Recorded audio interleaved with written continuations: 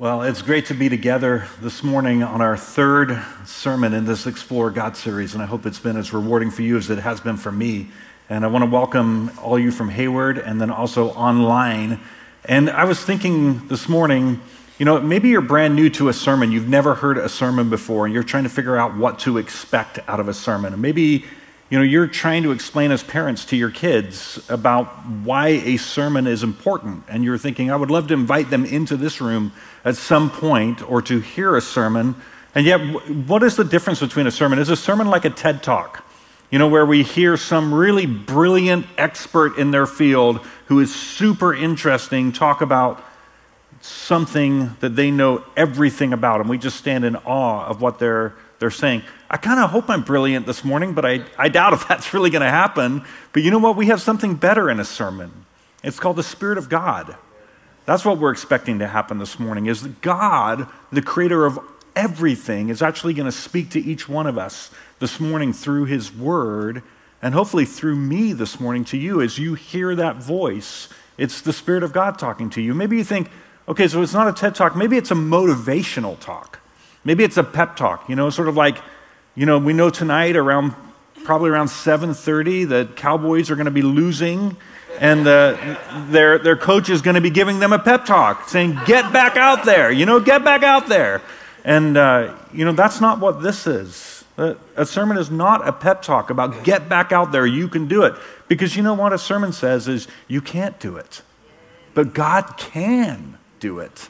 And so that's what we're hoping this morning, is that the Spirit of God will actually speak to each one of us and say, you can't, but I can, and I want to. I want to help. I remember the story. It's in Luke chapter 24 about two men who were walking with Jesus and didn't even know it was Jesus, but their hearts, it says, their hearts were burning within them as Jesus was talking. And that's my prayer this morning, is that your heart would burn within you. And if you're brand new to the church, if you're brand new to faith, and you're like, I'm hearing voices that are not typical for me, and there is something deeper going on, and I'm not sure what to do with that, that's probably the Holy Spirit speaking. That's probably Jesus' voice speaking to you. And we would be honored today if that is you, and you fill out a Connect card, you share that with the chat online, or you go to our guest services today, because we want to help you discover that voice all the more. Amen? So this morning we're in our third sermon in the series Explore God, and we're asking the question, why does God allow pain and suffering? Now, if you have never asked this question before, buckle up, because you will. It doesn't matter if you're a believer or not, you will go through some sort of suffering in your life. And, I was thinking, I wrote down some notes about global suffering that we've gone through. The earthquake in Turkey that killed 56,000 people, the floods in Libya that killed 11,000 people and left 34,000 displaced. But even as we wake up this morning and read the news, there's an entirely brand new earthquake in Afghanistan. There's floods in India. This is just like every day the world is facing mass suffering. But there's a suffering, too, that's closer to home, that's not just things that we read on the news or on the internet. There's maybe a vehicle accident that you were in that left you paralyzed, or somebody around you severely injured. Maybe that call that you get from the doctor that says, hey, it's stage 4, and you're totally scared now. You're like, what does the future look like? Or maybe that person who is facing dementia, who you're going to care for them, and yet they're not even going to remember your names. Or maybe those of you in this room who are dealing with chronic illness, and you know that even though maybe you're not even the prime of your life yet, but you know you're going to be dealing with that pain forever. And you're dealing with that suffering. Or maybe it's the trauma that you faced from some sort of abuse, or you went away to serve your country, and you came back with an experience that nobody else can really understand or fathom. Maybe part of the hardest suffering is the suffering that we see of the innocent children when they're suffering. And we just want to beg and ask that question, why does God allow pain and suffering? And in response to pain and suffering, some say, I can't believe in God anymore. I can't believe in him when he allows this to happen to little children. I can't believe in a God who would let these things happen around the world. And yet maybe I could offer a different perspective this morning if that's your idea as you come back and say, I can't believe in God. Maybe what you are sensing is there is actually something better out there. And that you're hungry for something more than what you see is in front of you. And C.S. Lewis actually puts it this way. He says, if we find ourselves with a desire that nothing in this world can satisfy, the most probable explanation is that we were made for another world. And I want you to hear that this morning, that if your heart just hurts with suffering and you don't know how to explain it, maybe it is because there is something better out there that you hunger for. So what does God say in response to this question? Why does God allow pain and suffering? You know, I want you to know that the Bible is not shy in answering this question. If I was a lawyer trying to defend God, I would probably say something like, well, I'll just blame others. Like, they brought it upon themselves, they deserved it, they did things. Or maybe I'd try to minimize the impact. It's just nature. Like, that's the way nature works. Or maybe I'd say it's just a result of the fall. It wasn't meant to be that way. Or maybe I would come up with a line, he's trying to sanctify you. He has a purpose. You need the lessons of suffering and pain that he's giving you. Well, those are not sufficient answers. They're insufficient. And yet, what we see in the Bible is it is not half-hearted in the way it dives into suffering. In fact, do you know that at least two-thirds of the Bible deal with suffering, issues that surround suffering? And I love that it says that God allows pain and suffering, and even that he causes it sometimes. See, the Bible is not shy. It is upfront and clear. It does not mince words. But here's the question I think the Bible invites us to answer this morning is are we only going to trust what we as humans can understand, or will we trust the God who loves us and understands all things? That's the question. Are we going to trust what we as humans can understand, or are we going to trust the God who loves us and understands all things? And there's probably no one that sets up this question better in the Bible than the story of Job. Now, if you're new to the Bible, maybe you've never read the Bible before, you're like, I don't even know where to go in this thing. You look up in the table of contents. In the table of contents, there's a book called Job. And you might be saying, like, 42 chapters on my job, I don't want to hear about that on a Sunday morning. No, actually, it's not Job, it's actually Job. And it's about a man who endured an amazing amount of suffering in his life and how God responds to him. So this morning, we are going to do a brief flyover of all 42 chapters in the book of Job. Don't worry, we'll only be here till 3.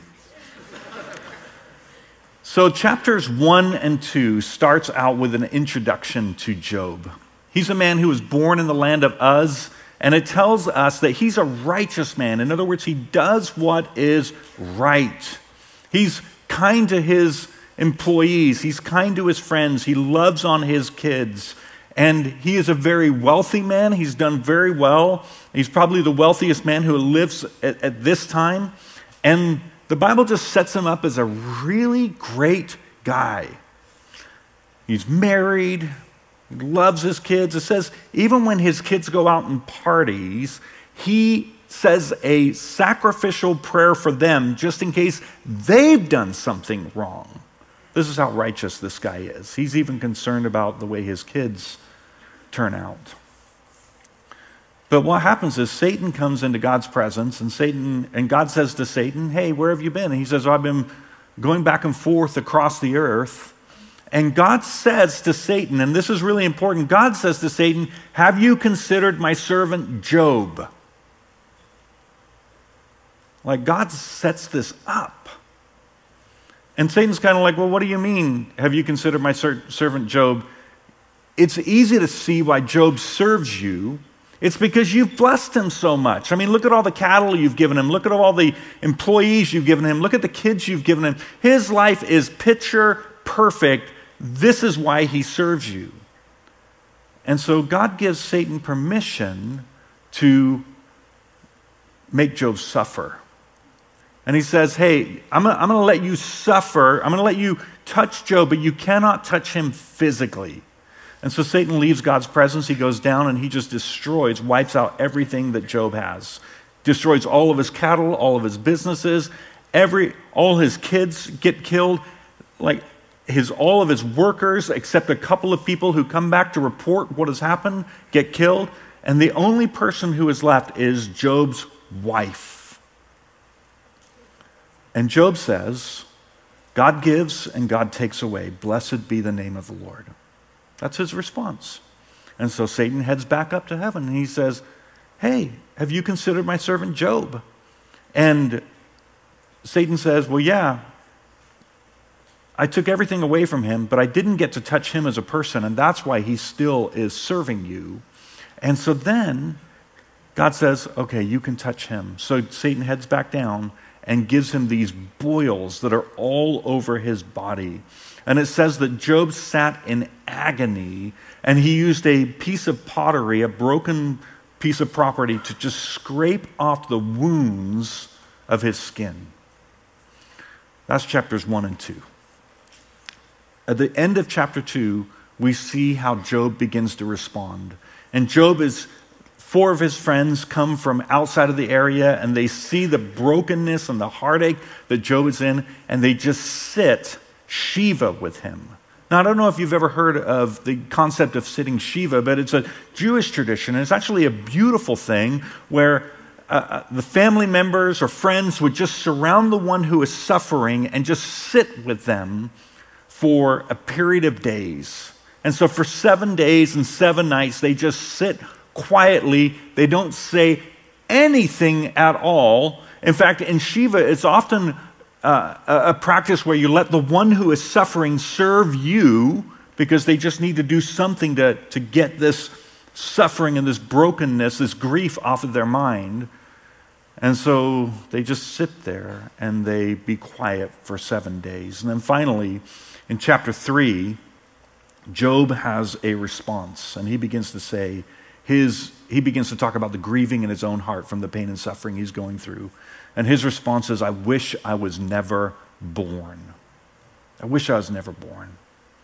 That's the depth of hurt that he's living in. And I know some of you have said those words because of the hurt and the suffering and the pain that you have gone through. I think that is a godly response.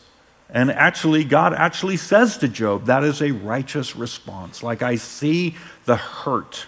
And he doesn't say, you're overplaying it, Job. He doesn't say anything like that. He's like, yes, I feel your hurt. I see your pain. Now, after chapter 3, everything starts to go downhill in this book. Because this is where Job's friends started to open up their mouths. I don't know if you feel the same way, that you were doing okay with your grief until your friend came along and started speaking. But what we see is Job's friends and his wife begin to respond, and they begin to try to answer the why question. The why question of why you're suffering or why you're going through this pain. And one friend says to him, I think you must have had a hidden sin in your life, and this is what God is punishing you for. And then another friend says, I don't think it's you, Job, but I think your kids or your wife must have had a hidden sin, and this is why you're being punished. And then another friend comes along and says, well, you actually deserve worse. You got lucky. It could have been way worse. And he tries to diminish the amount of pain that he's in. And then another friend comes to him and says, you don't really believe God at all. You're a fake. Your faith is not real, and that's why you're going through this. Now, the predominant theme through all of the friends speaking to Job is this: karma. Well, what goes around comes around. And this is the depth of their religious belief, is that they don't believe that there's anything except karma. You deserve this because you have done something. His wife actually says, curse God and die, Job. Now, I think, let's be a little bit empathetic. She's just lost all her kids. And so this must have been really hard. But in essence, what she's saying to Job is, become an atheist. Forget all about it. And then after those guys have talked and shared their perspective, there's a young man who walks in, and his name is Elihu. And this is so often what happens with younger men, is that they listen to the older people talk, and they're going like, they're saying all of their reasons, and then the younger man, he cannot make sense of what's going on at all, and so he begins to say things that are even harder and even more broken to Job. And essentially, he cannot explain why God would do this, why God would let an innocent man suffer. And he's tired of hearing the older men's responses. He's tired of hearing Job's response. And his conclusion is this: Job, you're a liar. Now, I don't know if there's anything more painful in a person's life than their intentions being questioned. You can question my actions all you want, but if you get to the level of intentions, which you have no idea about, right? We have no idea about each other's intentions. That is a wound that is very hard to overcome. And Elihu just hits Job harsh and questions his intentions. Job, you must be a liar. There's no way I can explain this. There's no way I can comprehend this. In my own understanding, I don't know what's going on here. You must be a liar. And the saddest thing about Job's friends' responses is they're all based upon their limited ability to comprehend, their limited own understanding. And they have never stopped to consider that God might be bigger, that he might be doing something outside of their understanding. And the friend's response is evident of one thing. They try to trust what they understand and what they can explain. And Job's response is pretty comical, actually.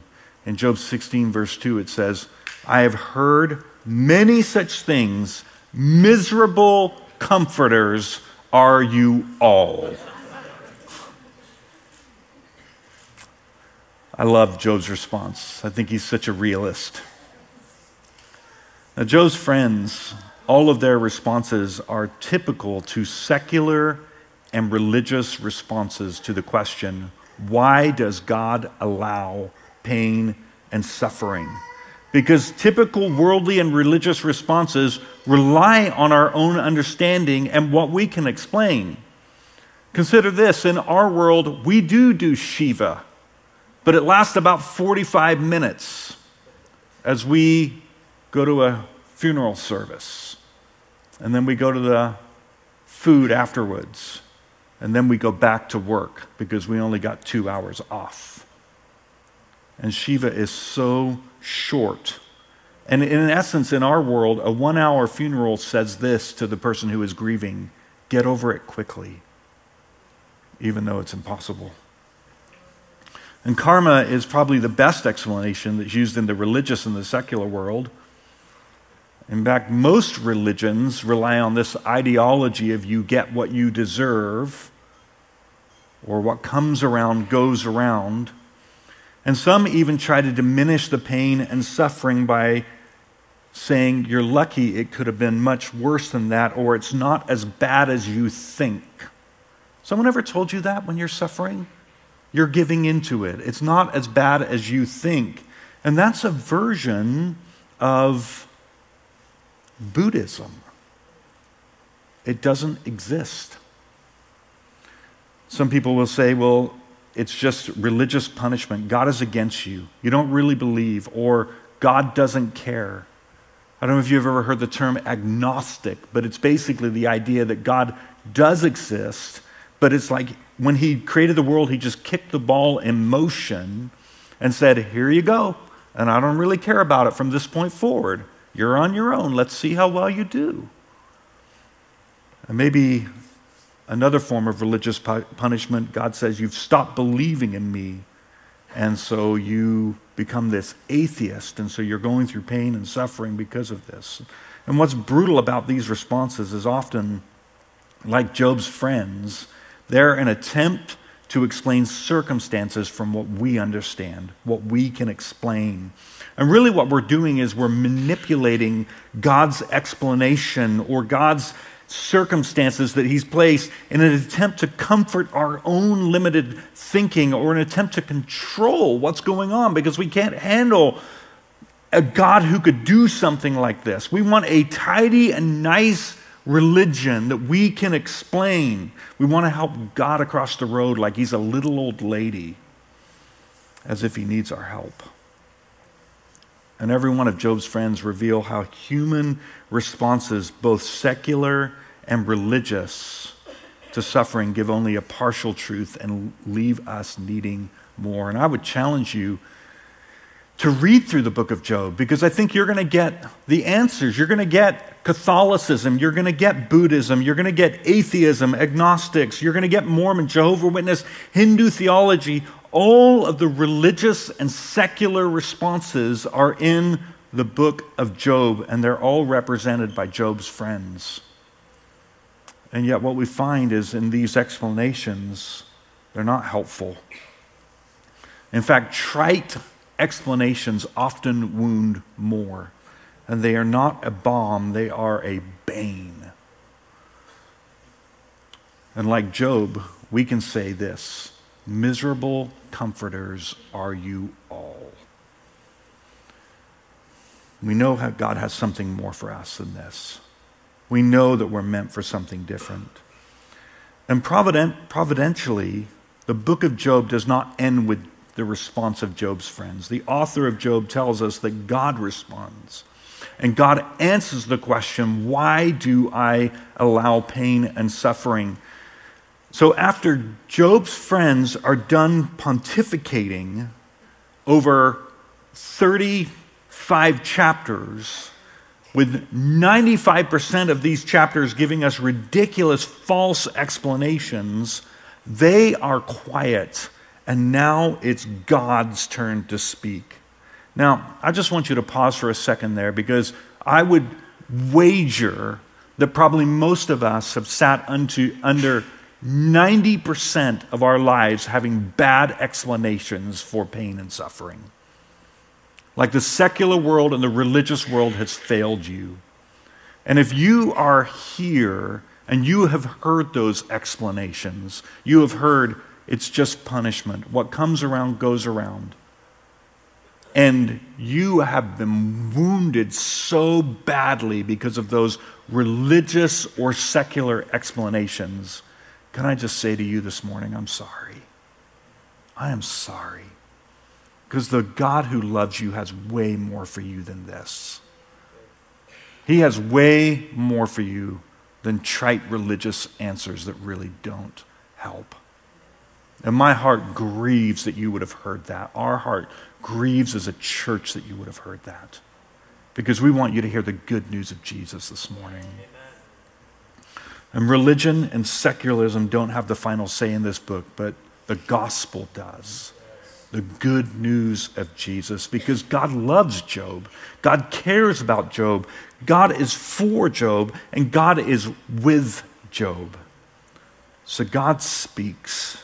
And in chapter 38, we hear God's voice for the first time towards Job. And he says this: Then the Lord answered Job from the whirlwind, "Who is this that answers questions, that questions my wisdom with such ignorant words?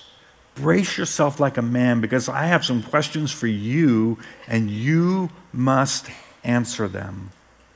And when God speaks in the book of Job from chapters 38 through 42, he's going to say something miraculous, because God begins to lovingly ask Job a series of 64 questions to help Job consider, could your perspective on pain and suffering be short-sighted?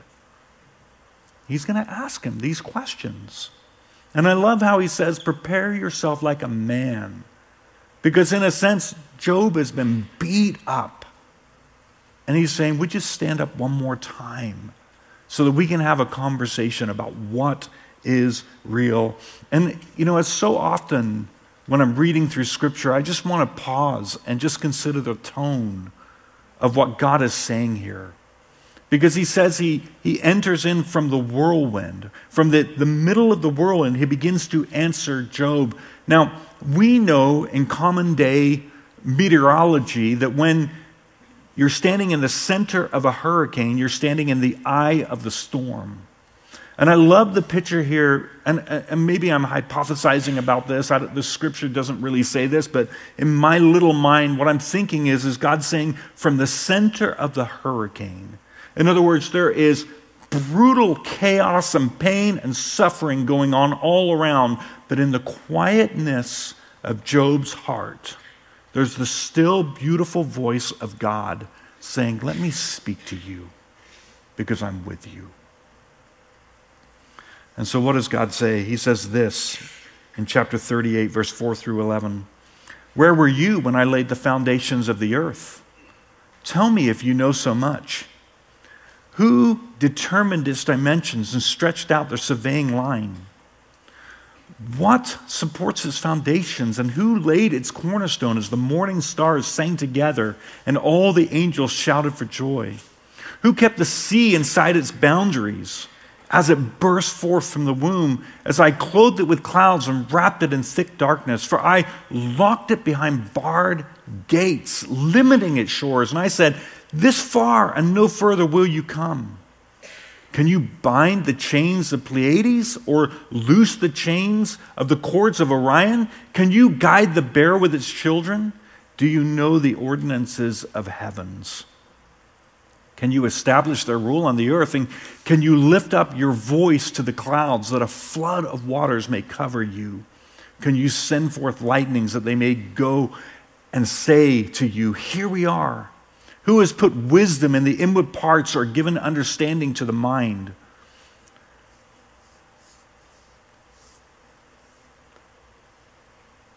See, here's what God is saying. Would you consider your perspective of pain and suffering is limited? Might I know better because I created you, because I'm for you, I'm the God who is over it, and I have a purpose in everything I do, even in your suffering and pain?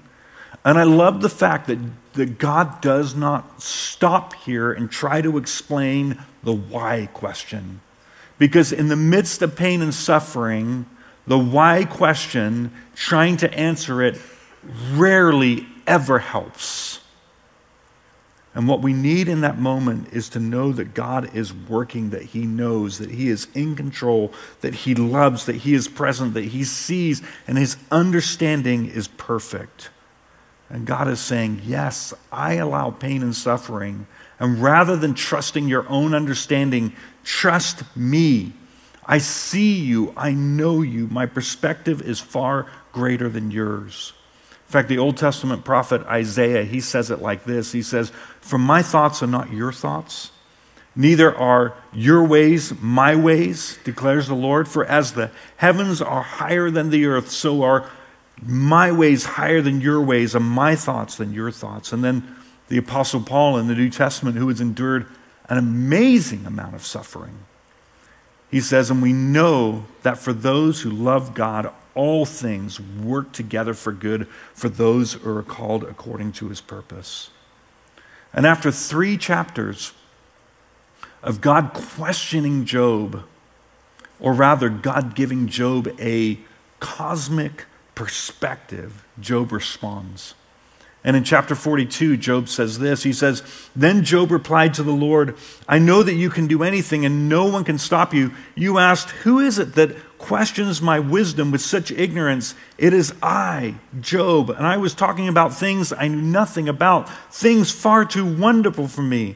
And you said, listen, and I will speak. I have some questions for you, and you must answer them. And I have only heard about you before, but now I have seen you with my eyes, and I take back everything I said, and I sit in dust and ashes to show my repentance or to show my change of heart. See, what is Job doing? He's saying, I realize my thinking is limited. He's saying my friend's thinking is limited. He's saying religion and secular understanding is limited. But our God is not limited in any way. His pain and suffering was real. But Job learned to trust that God was over it all, working a purpose that he might not understand, but God did.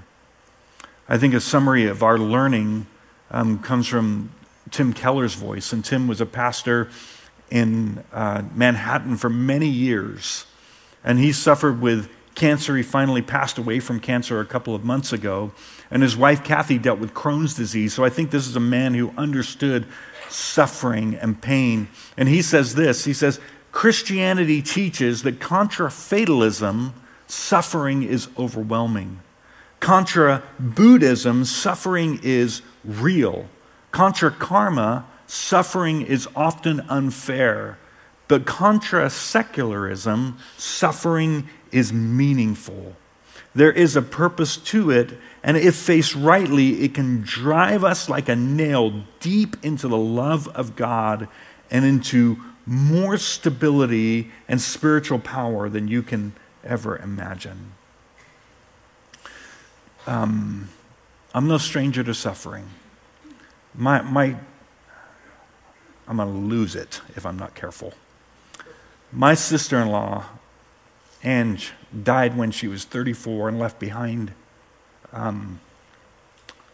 children that were 1 through 7 years old. My brother, Rich, he's my older brother. I love him dearly. He's the godliest man I know. Lost his only kid to a motorcycle accident when he was 21.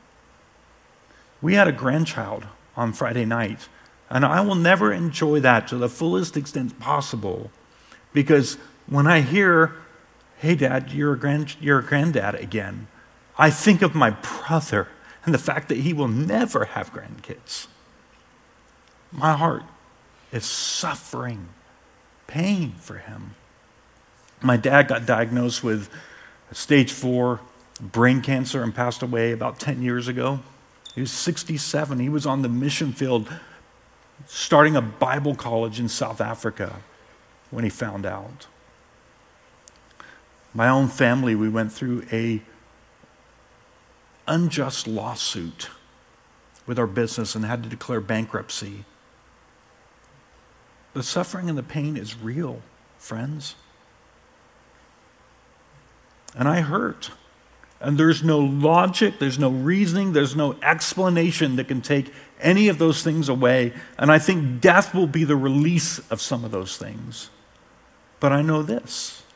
My understanding of every one of those things is limited. And my tiny perspective on life pushes me to ask the questions just like Job. Do I trust the one who put the stars in the sky and who set the oceans in their place? Do I trust the one whose perspective is not limited? Do I trust? And there are many passages in Scripture that tell us about pain and suffering and that it has a purpose, that it draws us to God in a great way. And in a sense, all suffering is a divine kindness, because if we were perfectly content, how would we know our need for God? See, C.S. Lewis says it this way: we can ignore even pleasure, but pain insists upon being attended to. God whispers to us in our pleasure, speaks in our conscience, but shouts in our pain. It is his megaphone to rouse a deaf world. And the Bible is clear. God works in our pain and suffering. He allows it, he causes it. But in the midst of it, what we need is more than logic, more than trite explanations, more than cliches, more than reasoning, more than our own limited understandings. We need a God who we can see and is not limited. A couple of, maybe about 10 months ago, I was in our missional community. So we have small groups here at Resonate, and they're fantastic because we get to go kind of, where the sermon didn't scratch where we itch. We get to go into those groups and discuss. And we get to, have more, deeper conversation about what God's speaking to us about. And so I love these groups. And one of these groups was being led by an apprentice one night. So if you're an apprentice here, I want you to know that you're making a massive impact in our church. I love what God's doing.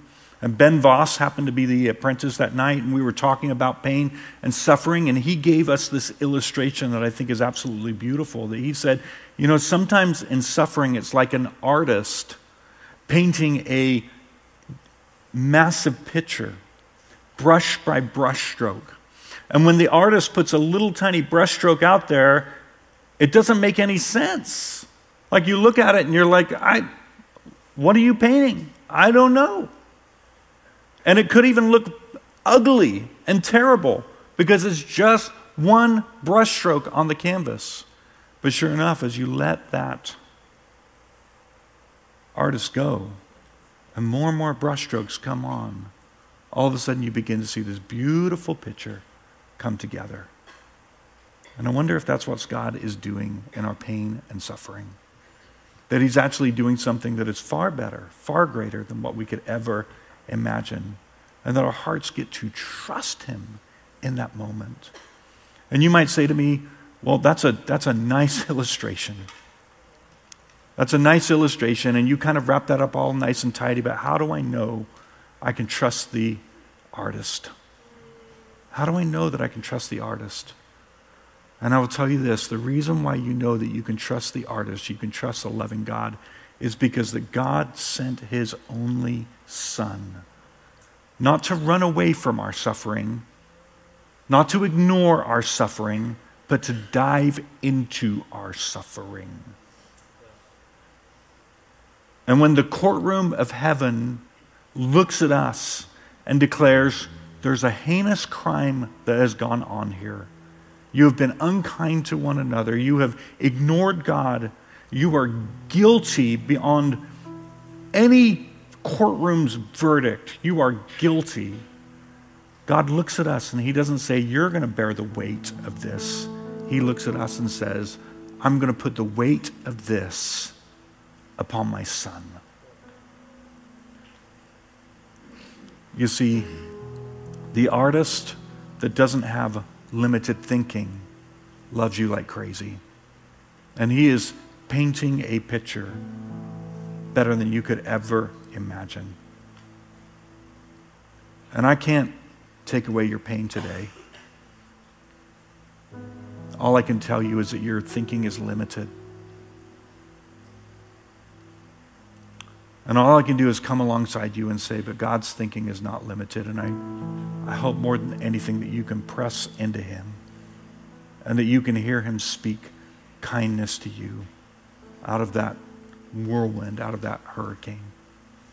And I would pray this morning that we do not trust our own limited thinking or religious limited thinking or secular limited thinking, but we would trust the God who is unlimited and who sends his Son into the midst of our pain and suffering.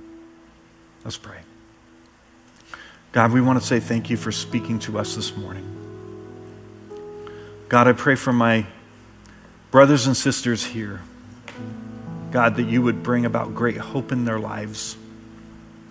Lord, you would help them to know who you are. And Lord, we pray for people who are not yet brothers and sisters, but are struggling with pain, with suffering, with deep amounts of hurts in their lives. We pray, Father, that you would have spoken to them in a really beautiful way, that their hearts would have burned within them this morning, and that they would know your goodness. And God, just like we sang earlier, we look forward to the day when all pain and suffering will be done away with forever. And we celebrate that hope. And we celebrate the fact that even in heaven, we will look back and say, what a beautiful canvas you painted through all of it. In Jesus' name, amen. Let's give God praise.